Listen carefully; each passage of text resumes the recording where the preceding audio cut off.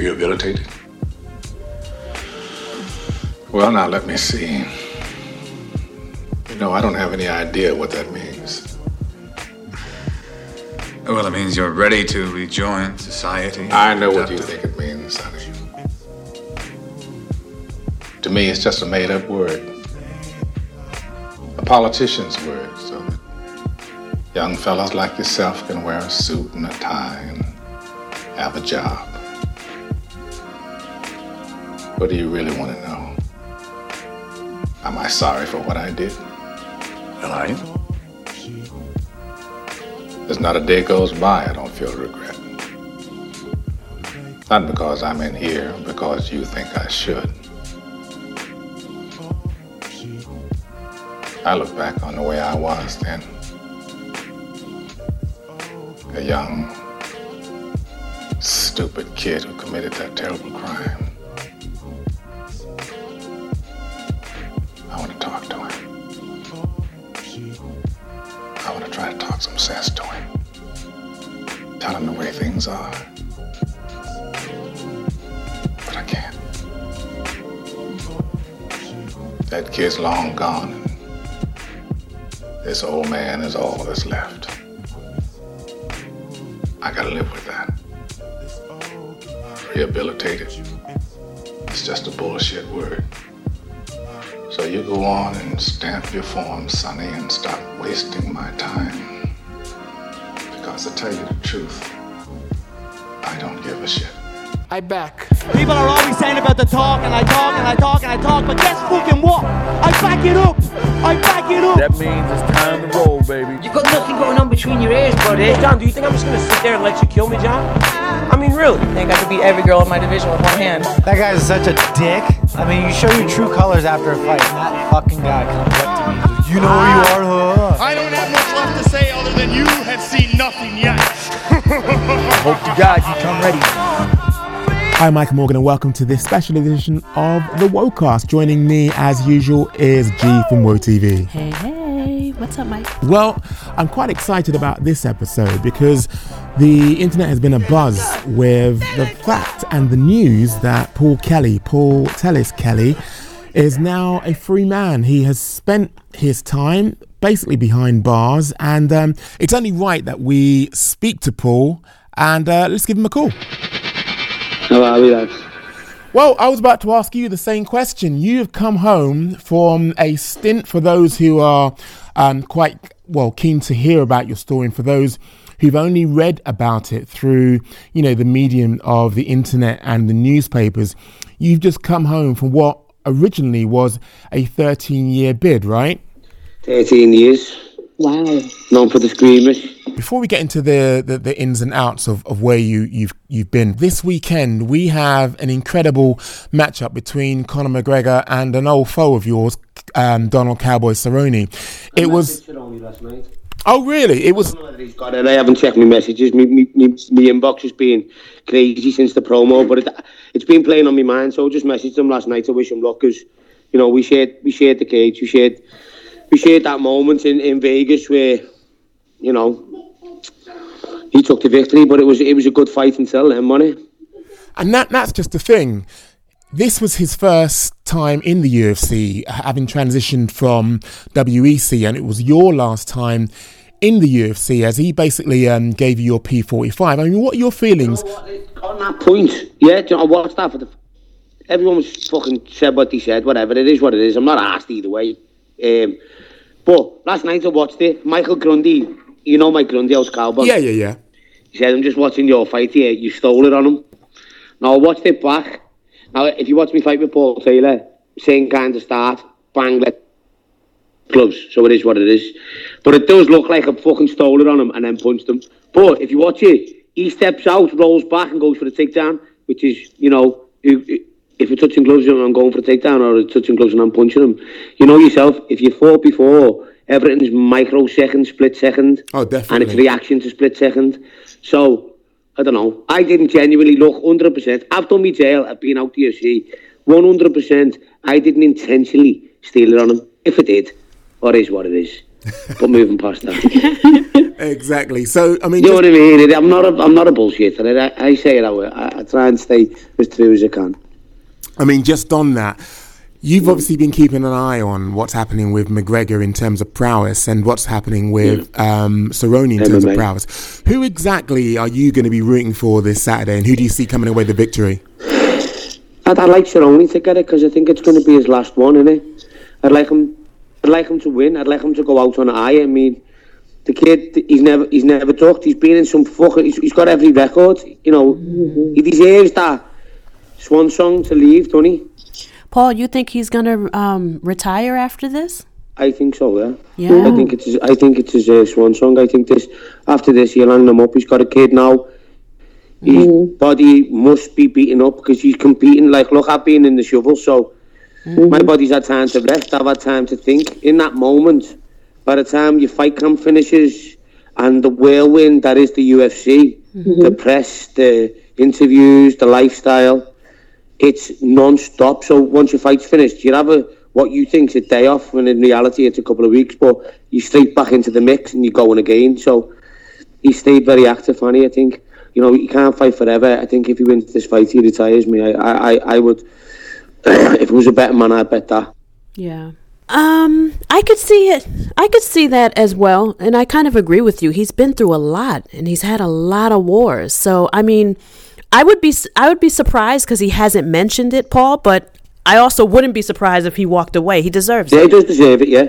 You never really leave a fight bitter against anybody, because if at that level, we've all earned our stripes, we've all earned our placement in the octagon, so you're men. You know, if you lose to a man, you shake his hand and that's it. So yeah, I've always win or lose, I've got respect for anyone I've ever fought. So you've never had animosity with anybody that you fought afterwards? Volkman. Yeah. He's a bitch. All he done was I was calling his honest. I was calling his mum for everything I could think of. I was trying to just get so he could punch me, but he just wouldn't hit me, would he? He just pinned me down and held me down, and he won the fight. But that's why he lost one fight and got cut after 10 straight victories. Oh wow. Yeah, you don't even know him, do you? No, I'm familiar with him. See, yeah. That's what I'm on about. I think he only got famous because he called Obama's son. He's just a weasel. Just, you know, the sport is MMA. The sport isn't jiu-jitsu or isn't wrestling. It's the sport of fighting and bringing your A game and making it exciting. It's a spectator sport. So for me, it was always about bringing that excitement and earning me bonus. Not that it done me any good when I got cut. No, I remember him, and he was a bit of a dick, and he did make those controversial comments about Obama, and yeah. So you know, I'm going to agree with you on that one. So Paul, let's just cut straight to the chase. We're talking the beginning, basically, of you finding your way after you'd left the UFC, and all of a sudden, you know, the papers are full of news that you've been arrested. You're this big drug kingpin, you're at the center of it all, and you're going down for 13 years. Just put in context for us. I mean, obviously you spent your time, but let's just put in context for us exactly your role in all of this. Were you the big drug kingpin? Honestly and truthfully, right? This industry is full of frauds and people who like to pretend to be something they're not. Yeah? I've never put that mask on, and I've always been me. But there is a lot that goes on behind the scenes that who would know unless I tell them, and I have never told anyone because Scousers don't voice these things. We're quite... we play stuff down. I am who I am, you know. See that... I'm trying to say what I'm... But, you know, it is what it is. It's like... I've never changed. Maybe I should have. Maybe I should have fucked off to California and never come home. But I didn't. I'm a Scouser, and I've always lived here, and I've always been... My pals have always been my pals, and I've always been me. Can I be really frank with you, Paul? I grew up in a place called Tottenham, and, you know, in that area, basically, there are many people just like yourself giving off that vibe. You know exactly when you're around a bad man. You know when you're around somebody who is basically a roadman. I have to say, you know that I've been around you a while. Are we talking about somebody now who has 100% hand on heart can say that they were as clean as a whistle? Listen, I don't mind speaking about this now, and I never would previous, but post I forgot his name. Bad dad, innit? That's how stupid I am. Okay, so Paul Taylor, my second fight was the boxer. He beat me. Marcus Davis. Sorry, I just couldn't get his name out. So post Marcus Davies, yeah. Mm-hmm. I took a machete across my face and lost a couple of teeth.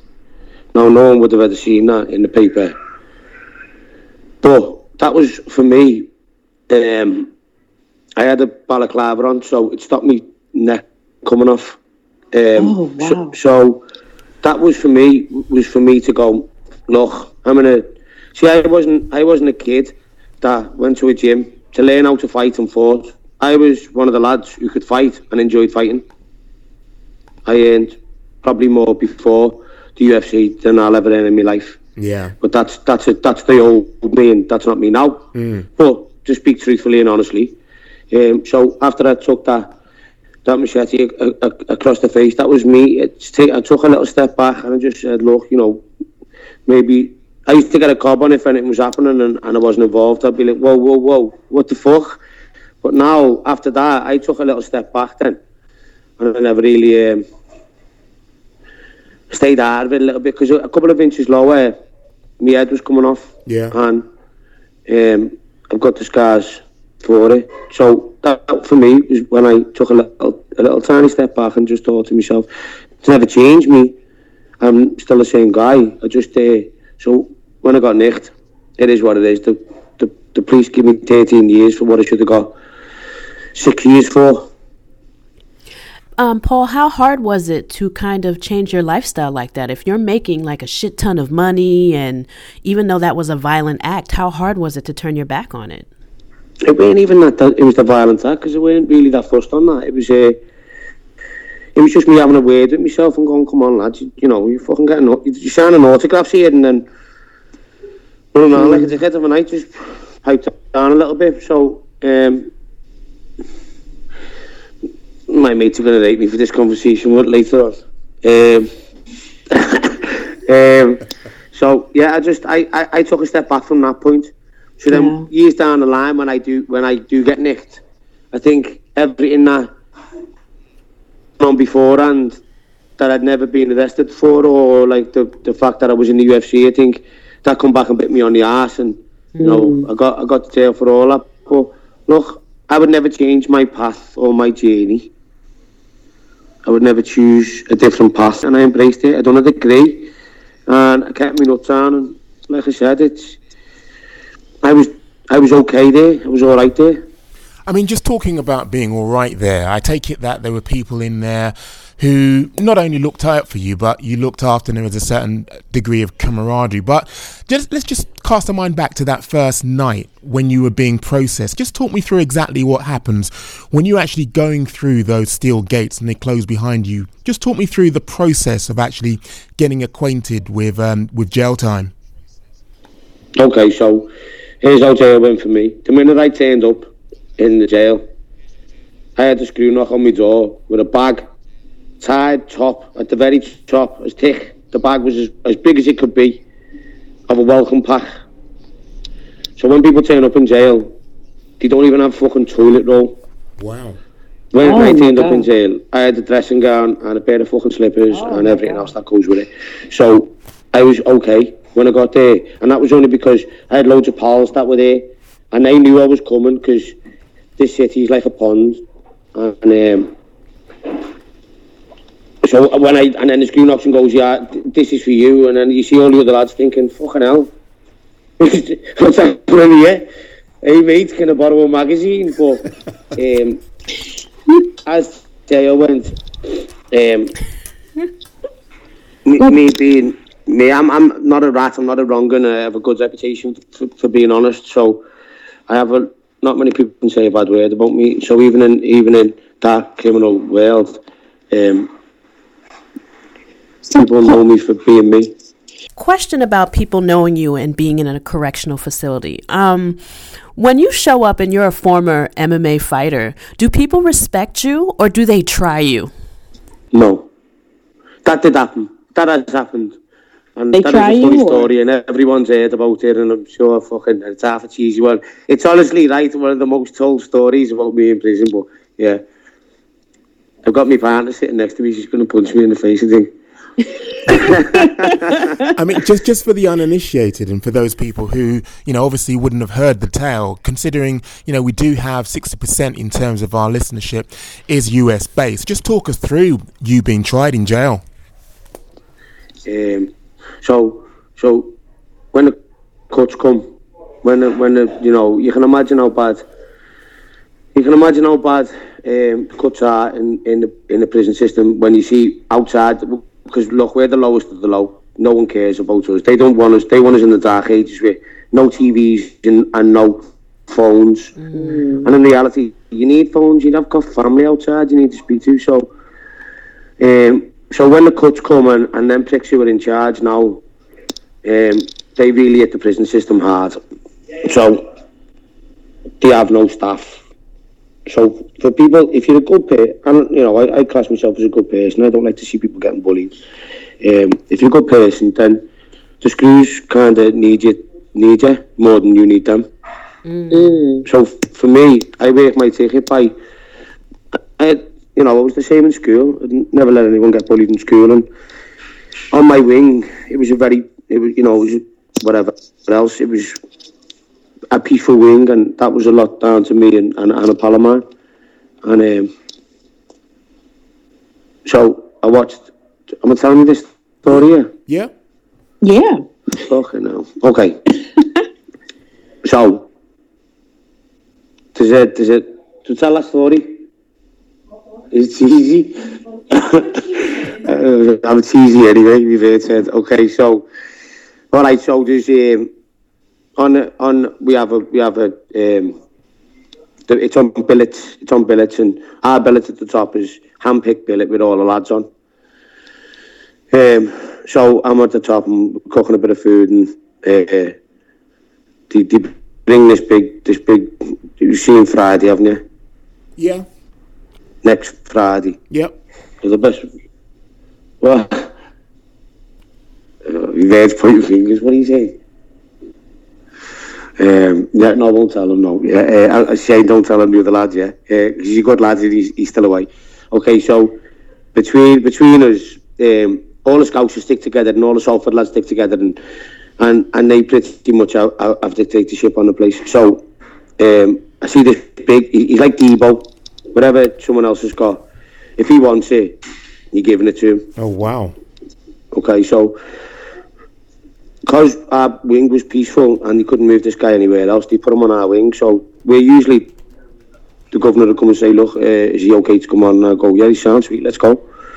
So I said, for fuck's sake. And he was a nice kid, but he is what he is. He's been in jail since he was a boy. So he's come on, I've gone over and, look, mate, do you know what we have around here? It's nice and peaceful. If you need anything, you come and ask me, I'll get it for you. Don't hesitate to ask, let's just keep it nice and peaceful. All right, yeah, honest, lad, that's not going to happen. It's going to be how it is. So we shook on it. Day one, I see him walking some kid into the sluice room. So I says to me, mate, oh, for fuck's sake. So I went on and contraband in there is very expensive. Whatever the contraband it was. And I said, is that over that thing? He said, yeah. I said, okay, so that's mine. So he's got. So as I've looked at the kid, you can hear it in my voice. I don't want to tell this story, but I do want to tell the story. Okay? Yeah, we're jumping at the bit. I want to hear this story. All right, so it goes up and it goes. is this over your thing? Now, the kids looked at me like a rabbit in the headlights and gone, fucking saviour, you know, yeah. I've gone, that's mine now, you can't have it. And the kid, credit to him, is genuinely an hard bastard. He puts 140 kilo on the bar and clean and presses it for fun. He's just a big knockout merchant. Wow. The Debo guy. Yeah. Right, so he goes, stay out of it. I go, I'm staying out of it, but that's mine, you know. Here's what it is. And he puts his hands up and he goes, lad, are you serious? Go to my room. No, I didn't think he was going to turn up in my room. So I goes to my room and there he is, blocking the sunlight coming in through the window. He's in unit. Jesus. So I said, look, if this goes now, this is on you. I'm not asked. Now, granted, I only said I'm not asked because I had to, because really, I was asked. Yeah. So I said, look, if this goes now, this is on you. And he went, I'm not asked. I went, fuck it, let's go then.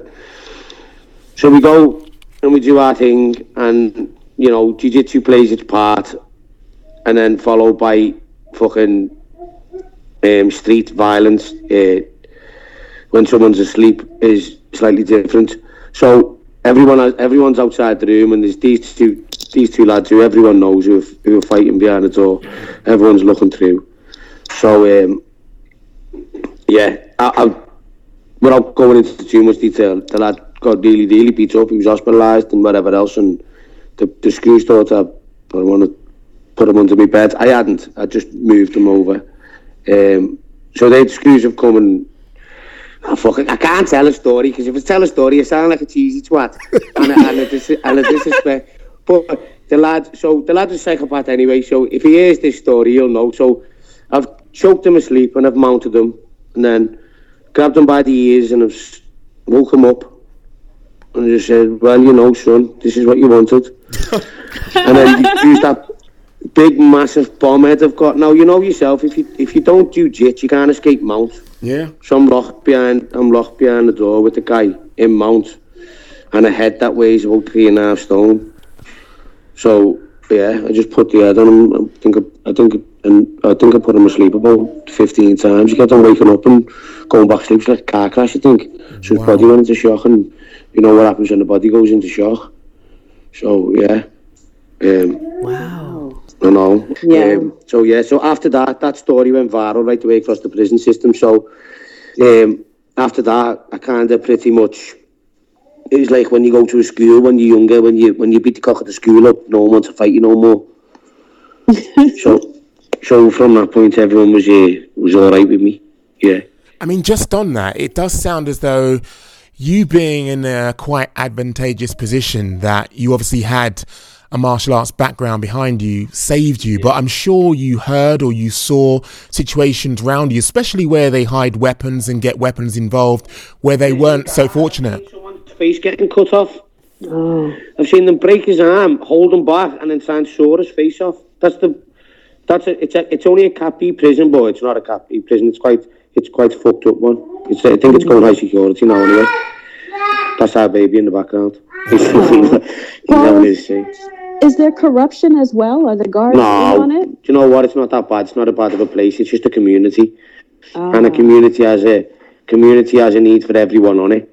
Yeah. So you know, if it's run riot, if it's allowed, if there's no, and screws can't discipline. So if there's no like structure, and when I say structure, I don't mean like I was the one structuring it and wasn't. What it is I was the hard case. All the little bastards around me, they're all the ones who were in doing life or whatever, you know, or they're just little bastards. So there is always a structure, and then when there's a structure, it's not a bad place to live, because you need that community and you need that friendship, because it's a lonely place. Yeah. Does that make sense? So, you know, everyone slags prison off. They should be this, they should be that. They sat behind the door with nothing. Some days doing 23 hours a day behind the door with channel 1 to 5, because everyone said they shouldn't have TVs. So, you know, it is especially if you've got no family and you've got no money, because you only get £10 a week and they charge you £1.75 to put it in the mackerel. Oh. It's honestly, it's if you look at prison from the angle I looked at it, it's a really smart business plan, and that's why jail sentences have gone. They've doubled over the last couple of years, haven't they? Well, yeah, especially in the States. Yeah. Yeah, the powers that be need them in prison. The people that own the prisons run the governments. Yeah. It is a money maker. Yeah, and you got to fill those prisons out. So that's how you make the money. The past leg prison now, because I'm making my own skin crawl. That's this coming out of prison. Do you know what it has done for me though? It gave me a lot of time to think and to be in my own mind, which isn't the most pleasant of places sometimes. Because you have a lot of time to think and you have a lot of time to analyse life. Yeah, but Paul, when you're in prison, how do you train MMA? Like, how do you stay focused on the game? And I couldn't train MMA because the Screws knew it was me. Now, the benefit of being an MMA fighter going to prison is that I got a gym orderly's job easy. So I got to train twice a day. I was in bed at 7 o'clock every night because what's the point in sitting in a chair? So you sit in the bed and you wait. I done a degree while I was I got 150 points. I done a degree, so that kept me focused on something. Reading out of books all night. I'd turn my telly off and then I'd watch Family Guy and I'd go to sleep. And that was it. Write me letters to my kids, and you just have routine. So, and I'm 35 now, but I went to jail at 28. So for all that time, I've been to bed early. I've woke up on time. I've stuck to my routine. My nutrition's been, shit, but as clean as I can keep it. I went vegan while I was in there, which I'm not, but I just buy my own mackerel and my tins. So I've lived a pretty monk-style life. No booze, no partying. It is. I'm 35, but in my own head, I'm 29 this year. And that's just one of the things which I wanted to pick up on when you were talking about reflection. How soon after you being incarcerated did it all, first of all, did the self-realization of what had actually happened kick in, and how soon had the regret actually started to mount up as well? Right, so here's where it kicked in. I was just before I went, because I moved to California. I moved to Orange County, yeah, right. And then I flew home for the funeral and I got nicked. So I was done with it. I was done with this country. I come back. Oh wow! So I'd gone from eating an acai bowl on a beach, looking out on the Pacific Coast Highway, yeah, to eating a potato pie, right? So grass what I'm eating now, potatoes in pastry with mashed potato and gravy. That's what my dinner was. Wow. And wiping my ass with fucking newspaper because the Screws wouldn't bring no toilet roll to my door. So that was a little bit of that was fucking what's happened to my life. That was when I kind of I had a bit of a down moment. But in reality, jail either changes to drugs or it changes to books. So that's what I done. I got my head in the books. Now, in terms of when you actually went in, you had a really good support system of not just really close friends in and outside of the gym, but you had I think you were either married or you had a long-term girlfriend. How long was that support system in place for you after you were incarcerated? Because I take it things have changed around you in terms of your support system today. I've always had a good family around me and a good group of friends, but my previous relationship with my kids, that broke down. But it is what it is. If I'm not even asked. I was asked at the time for a short period of time, but yeah, weren't asked. I've got a new girlfriend now. I've got a new baby. I still see my kids regular. I wouldn't change it. I've fucked up start, but yeah, I wouldn't. It was a long-term relationship, and jail's hard. It's a lot of strain. You don't speak to each other. Sometimes you banged up for a long time, and it just breaks down. So for the ones that lasted out, credit to them. And obviously getting you nearer the time of release rehabilitated and sort of like reintroduced into society. What does that actually look like? Is that a day release? Is that a week release? Oh, it's really, honestly, look, really, really, really hard. That was harder than going in. Getting out was harder than going in. Really? What makes it so difficult? Yeah. It's just adjusting and just seeing how much has gone by and trying to like, you kind of stuck between the old you and this new you, and you hate everyone because you're being, like life goes on outside, but while you're behind the door, you think everyone's ignoring you. Because you know you go to jail with a million pals and you come out and you sat there behind your door and no one's right, you know, no one's coming to see you and that. So you realise very quickly that you've got very few real friends. But so then when you get out, you kind of fucking hating on everyone, like fuck you, I'm not arsed, where was you? But in reality, in the grand scheme of things, that's passed me by now. Life goes on outside. And that's why when I still speak to the lads that are away now, I try and say to them, look, there's pointless being fucking twisted when you come out, because in reality, that life goes on and life does go on. Yeah, I was going to ask if, like, did technology change on you? Like, what were some of the things that you had trouble keeping up with? I went out for a drink with my pals, and I'm looking around. And before I used to go out, I'd be scared to take my iPhone out. One, in case I lost it, or two, in case my ex rang me on it. I think, fuck that, I'm going missing for a couple of days. But now, they're just all standing around, looking at the phone on a night out, and you think, what's the point? What's the point in coming out? That is so interesting. No one even talks no more. They sit and have a scran texting each other. What's happened? I guess you'll have to adjust. We are all kind of like addicted to our phones right now, so... Support in terms of support systems, one constant which is seemingly stuck with you is your love for MMA and the support system of mixed martial arts friends around you. I take it that on your... Are you talking about my love for MMA? Yeah, that's right. My love's just in combat sports. I like fighting. I love fighting. You know, some people like playing football, which I did. I did become a massive Liverpool fan while I was away. I used to think you were a firm of pufters who get stretches off a pitch when we go in with broken hands. But I kind of get it now, and I'm a big Liverpool fan now. But yeah, I don't know. I got lost there. What was the question? How did I start talking about Liverpool? We couldn't watch combat sports while we were in there. We couldn't watch because they don't allow them. So the only ways I'd get combat sports is if one of the screws had slipped me a DVD of the fights the night before. So I lost touch with MMA massively. And then as I'm speaking with everybody in the same, you know, he's flying and the sport's different and the sport's this and the sport's that. And I've come out and I've been to a few different shows. Me and my partner have just been going and watching. And I don't see it. I think post Conor McGregor, everyone thinks they're Conor McGregor. And everyone thinks they can stand 3.5 foot away and throw a spinning back kick. You know, you need to send a telegraph first. Do you know what I mean? Paul, what do you think of the new breed of fighters now that you're out and maybe catching up with MMA? What do you think of these new fighters? Because they sure are well-rounded now versus before.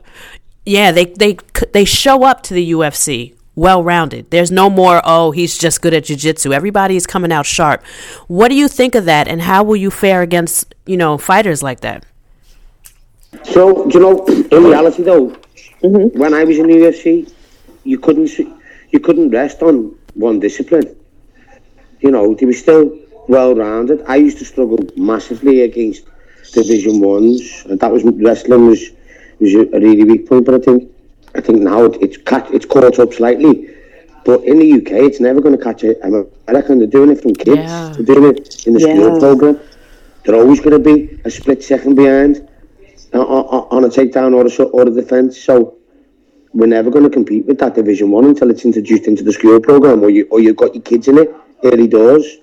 What that doesn't teach you is them dark moments of walking through a crowd where they're spitting at you and calling your names, because that's the way MMA was back then. It was a little bit, it wasn't as popular since Conor McGregor come. So now Conor McGregor's great and it's blew the sport up massively. But it's a popular thing now, where back in the day, it was a taboo. It was, ooh, fucking hell, who were they? I don't think he was any less well-rounded. I've just been going head to head with Till and Michael Grundy this morning. I'm coming out and, I don't know, I'm holding my own. I'm holding my own still. Yeah. I mean, just sticking with MMA now. I think everyone's trying to be a show pony now. Not everyone can be a show pony. You can only be a show pony if you have the talent to be a show pony. I agree. Which is a God-given gift. Which is what separates top teners from anyone outside the top 10. They always find what's necessary to win that fight.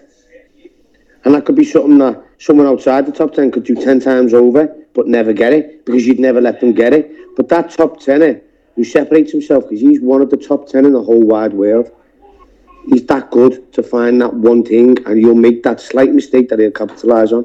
Mm-hmm. That's the only thing I'd say on that. So the big news on the street right now is that you're going to actually be coming back to MMA. You're coming back to MMA in March, right? Yeah. You know, first of all, what enticed you back? And I remember before you went inside, you were looking at big opponents like Paul Daly. Paul Daly was a name which was constantly on your lips. Do you know, Paul Daly is an absolute legend. He's a boss lad. He's game as fuck. He's been at the height of the sport since I went to my first MMA event. I was lined up to fight Paul years and years ago in Cage Warriors for the Cage Warriors title, and that was when I couldn't really get matched up that good because no one would fight me. It was before the UFC took me on. Yeah. And then when we went in the UFC, our paths never crossed, and now he's flying in Bellator. Yeah, he's doing incredible work in Bellator, but you're now signed to Probellum, right? Probellum, yeah. Now, is that a 1 fight, 2 fight? Is that a 3 fight deal? What's the deal with Probellum? I'm just taking it by ear. I'm taking it by ear. I'm going to go and enjoy my night and see how I feel. And to be honest, if I can have... I can't honestly say, because I've got to walk that walk. I've got to stand behind the door. I've got to come out and I've got to perform. So if anyone wants to talk shit about and say how they are before they know that, they're lying. All I can vouch for myself is I don't really fear fuck all, so I should be all right. So from Probellum, I'll happily stay with them. I would like to win a British title or a domestic title or any kind of title, because I never got a world title in the UFC, and I wasn't able to get a British title because I got signed to the UFC. I won a middleweight title years and years ago, but it was a Mickey Mouse title. I've got a picture of it somewhere. That's it. So yeah, I would like to, and I've been around all these shows. I went to Bellator the other week. I've been, and I don't see it. I still think I've got what it takes to do that. And just talking about, having what it takes. I mean, are we looking at a big name opponent for Paul Kelly, or are we looking at something which actually eases you back into the sport come March? Like I say, if Probellum gave me one thing that Joe Silva can tell you, Joe Silva in the UFC would send me an opponent through, and say, what do you think about him? My response would be to the same email every single time. Yeah. You do not need to ask me. Send the contract through. That was always my response. You don't need to ask. Send the contract through. Let's do it. I never picked a fight. I wish you fucking would have. I wish you would have, but nah, it's just not in me to be that way. If someone says to me now, come on, let's fight, I'm saying, let's go. I leave Probellum to pick it. I leave Probellum to match me up. Can I play matchmaker just for a second? How does this sound to you? You have a return fight on Probellum. You do really well. Probellum give you a 1 fight release to go and fight in Bellator, and we see you and Paul Daly clash. How about that? Yeah, there's reality of that. Yeah. Paul Daly deserves a title shot. So I wouldn't disrespect him being in my position and call him out. He deserves. He's earned his stripes. He hasn't been away. I've been away. If I was competing all the way through, I'd be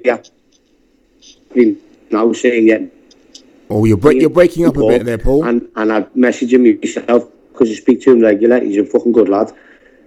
I think that fight should be Paul because I don't deserve that fight with Paul. Okay. Not yet. Not until I've, you know. I always try and be as honest as I can and speak as truthful as I can, and that way you don't trip yourself up. Paul's a legend, and I think that he gets a title shot. But I always said if I come back, I don't want to go and fight some young kid and give him an opportunity to build a name. I'd want to fight someone like Paul, and I would, and that fight probably will happen. But when I've earned my stripes to call him out. Nice. That's right, innit? That's right, innit? I'm right saying that, aren't I?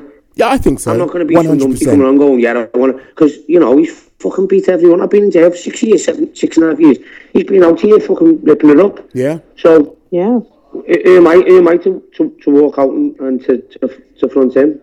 Definitely a respectable approach. But, Paul, did you see Ross Pearson in his Pro Bellum MMA fight? Yeah, what were your thoughts on the knockout? It gave me a silent moment.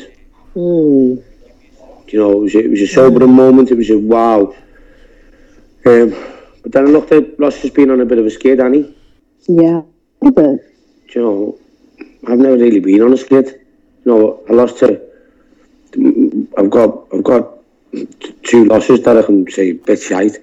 The one in India where I flew for 35 hours, got off a plane, made weight on my own with no corner, and fought outside in the outdoor heat. Oh wow! Because of my ego, I'll be balls. Yeah, I'll be all right. I had to fly from Orange County to San Francisco. Then I had to go and see in San Francisco. I had to go to the Indian Delhi thing there.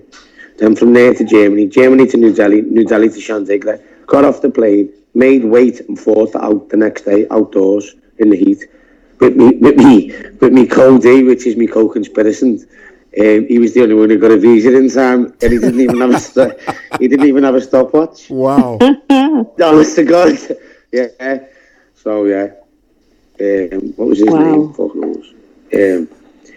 So Paul, in terms of what's keeping you busy outside of mixed martial arts, what are the projects that you're working on? I understand you've got a restaurant, or is it a nutrition business? I set it up at the arse end of my sentence.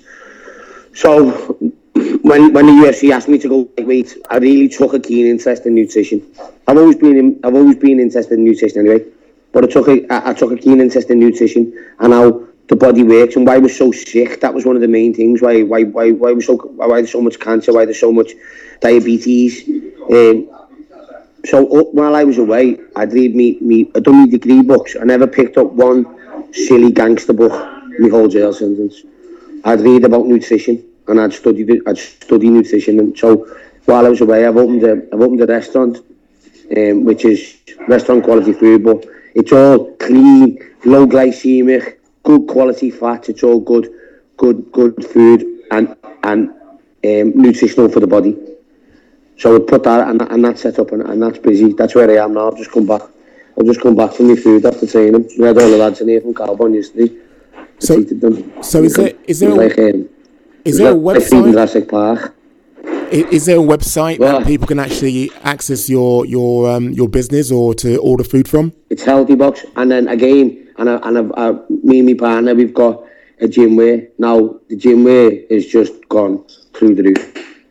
The gym wear has gone through the roof, and she's done really, really well with it, and that's called Healthy Box. So whoever's listening now, have a little look. Healthy Box Liverpool, and yeah. So I'm coming at fighting with a completely different mindset a more mature mindset and a more stable, humbled mindset where I'm not a superstar and I'm walking through town like I'm God's gift. Do you know what I mean? I'm really, I'm coming at it with a totally different aspect, and this last 6.5 years has been a serious life lesson, and it's been a serious life lesson, and I wouldn't change it, and it's molded me, and it's hardened me.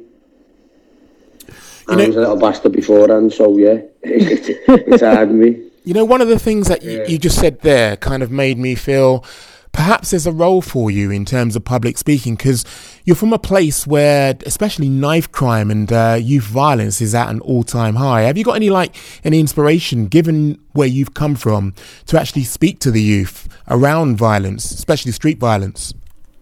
I think the city as a whole is a violent city, but I put that on the fact that they don't teach that there's no combat sports in the schools. If there was combat, because, you know, how many families don't have dads? So if your dad isn't taking you to the boxing, who's going to take you? Your mum. Yeah. If your dad isn't taking you to MMA, who's going to take you? Your mum. So then what happens then is, instead of having a pair of balls and going, get out your car, let's go, you go sound, and they'll come back and shoot your mum. So it's because they can't fight, they resort to the only other way that they can resolve that with still keeping their reputation intact. Yeah.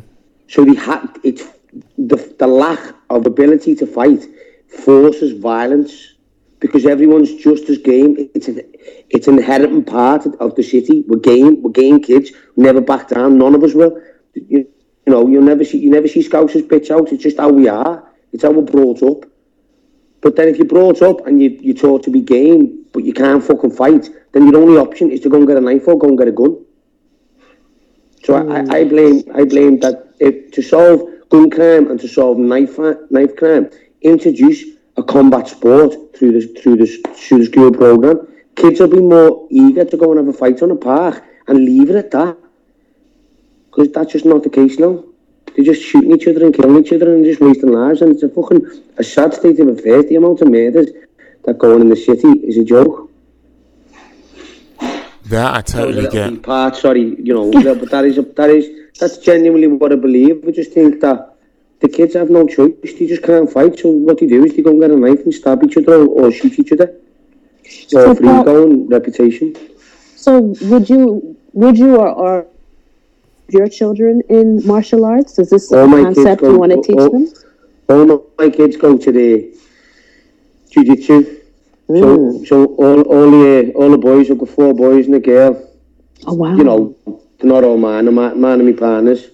The girl's the toughest out the lot. Is she? But I try and instill to my kids to be an old-fashioned man. Oh, good. To have that old tradition, and, you know, look after your own, and if it's on, you know, walk forward. You know, don't be fucking get out and deal with it. Yeah. My 2 lads had a full fight on the park the other day, and my missus was, you know, snarling at me through the window, but after it was done, they shook hands, and that was it. Oh, and good. It teaches them all, because, you know, otherwise it just teaches them a little bit of grit. I was dead proud of them, to be fair. I was dead proud of them. They're only 6 and 7. They were having a full fight on the park.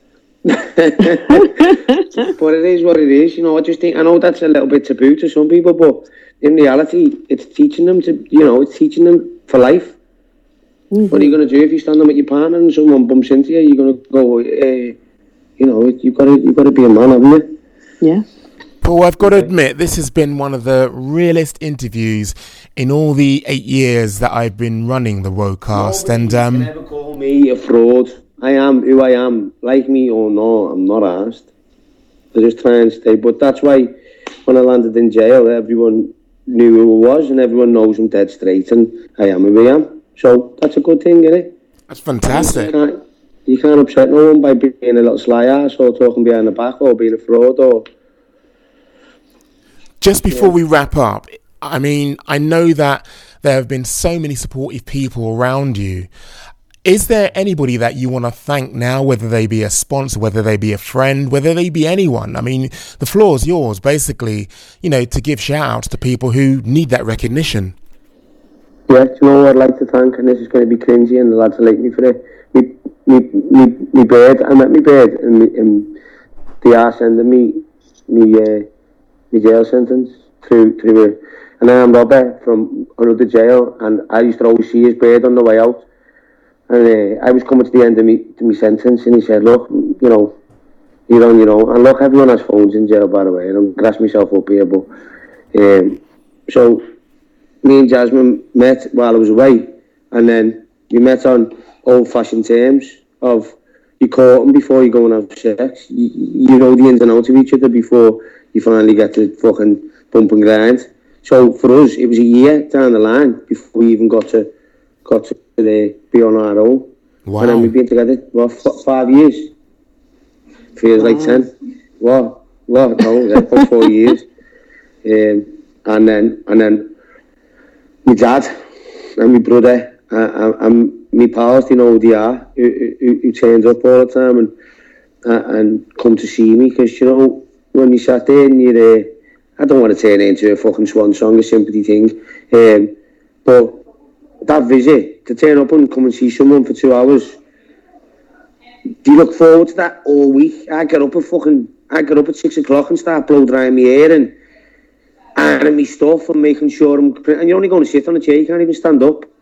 But just to see somebody from the outside world means massive to a lot of people, to every con. So yeah, to everyone that stayed, that supporting network while I was away, and stayed friends with me till, the friends for life.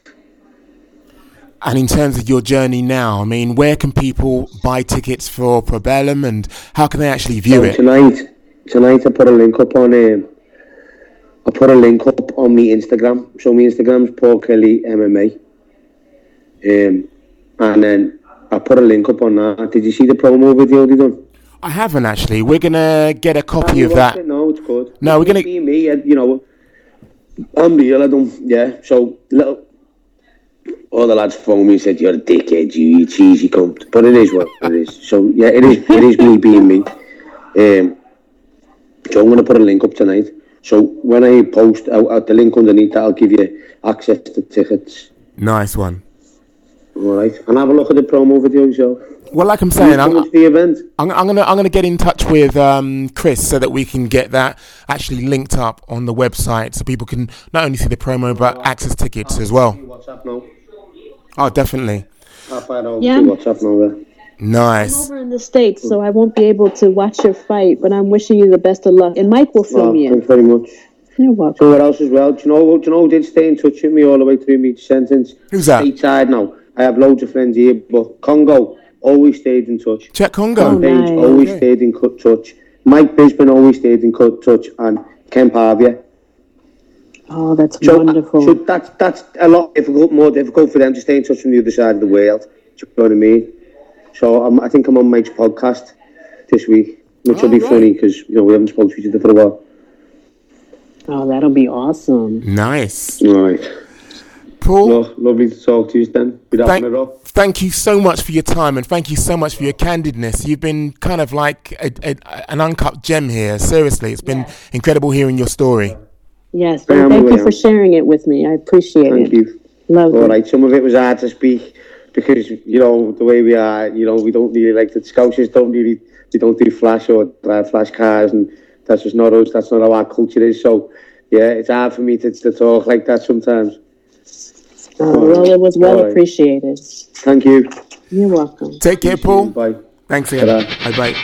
Well, I have to say, I love the way in which Paul was really, really candid there. I can't think of anybody who's been so in-depth and just unabridged in terms of explaining what jail time was like. It sounded like it was a horrendous trip in there, especially the Debo moment had me kind of like on the edge of my seat. I mean, the whole jail story, from the conditions to, the Debo story, it was just awful. And it just makes you realize that like jail is a really bad place. Like, we know it's a bad place, but to hear it from someone that's inside, it really makes it like real to you. It's terrible. What I like though is that you can hear how contrite and how apologetic he is being now for what actually went on, and the fact that, you know, he's turned a corner now, and it seems like he's doing some big moves in terms of, you know, the business that he's now established, and, you know, getting back into mixed martial arts as well. It's going to be an incredible few months as he actually gets reintroduced to the scene. And I'm really, really impressed with like the strides that he's making, the reflections that he's had in prison, because like it doesn't really sound like the facility where he was really kind of rehabilitates prisoners. You know what I mean? So for him to be able to to come full circle, it's impressive. Go ahead. Yeah. And I was about to say, it sounds like you can sharpen your tools and hone your skills in there rather than be rehabilitated. Right. And it's so funny when you think of jail, a part of us do think that they need to be rehabilitated. It just shouldn't be just this dreary place. When you put them back in society, we want them to be better people, and the jail should facilitate that. It didn't sound like that occurred with him, but he did it on his own, and that is commendable. Because a lot of people go to the dark side in prison, and this guy came out with his head screwed on even tighter, and started a business and whatnot. So, I mean, more props to him. He wasn't in an environment to shine, journey. You know? And what a journey's 100%. 100%. Well, that about wraps up this episode of the Wocast. As usual, people can join the debate. People can continue the conversations with you and me. You are at G from WoTV on Twitter, and I'm at Mike WoTV on Twitter as well. Until next week, make some trouble. Bye. Okay, Pootie, I'll play back the levels the way you said them. Say it on me. Bleed.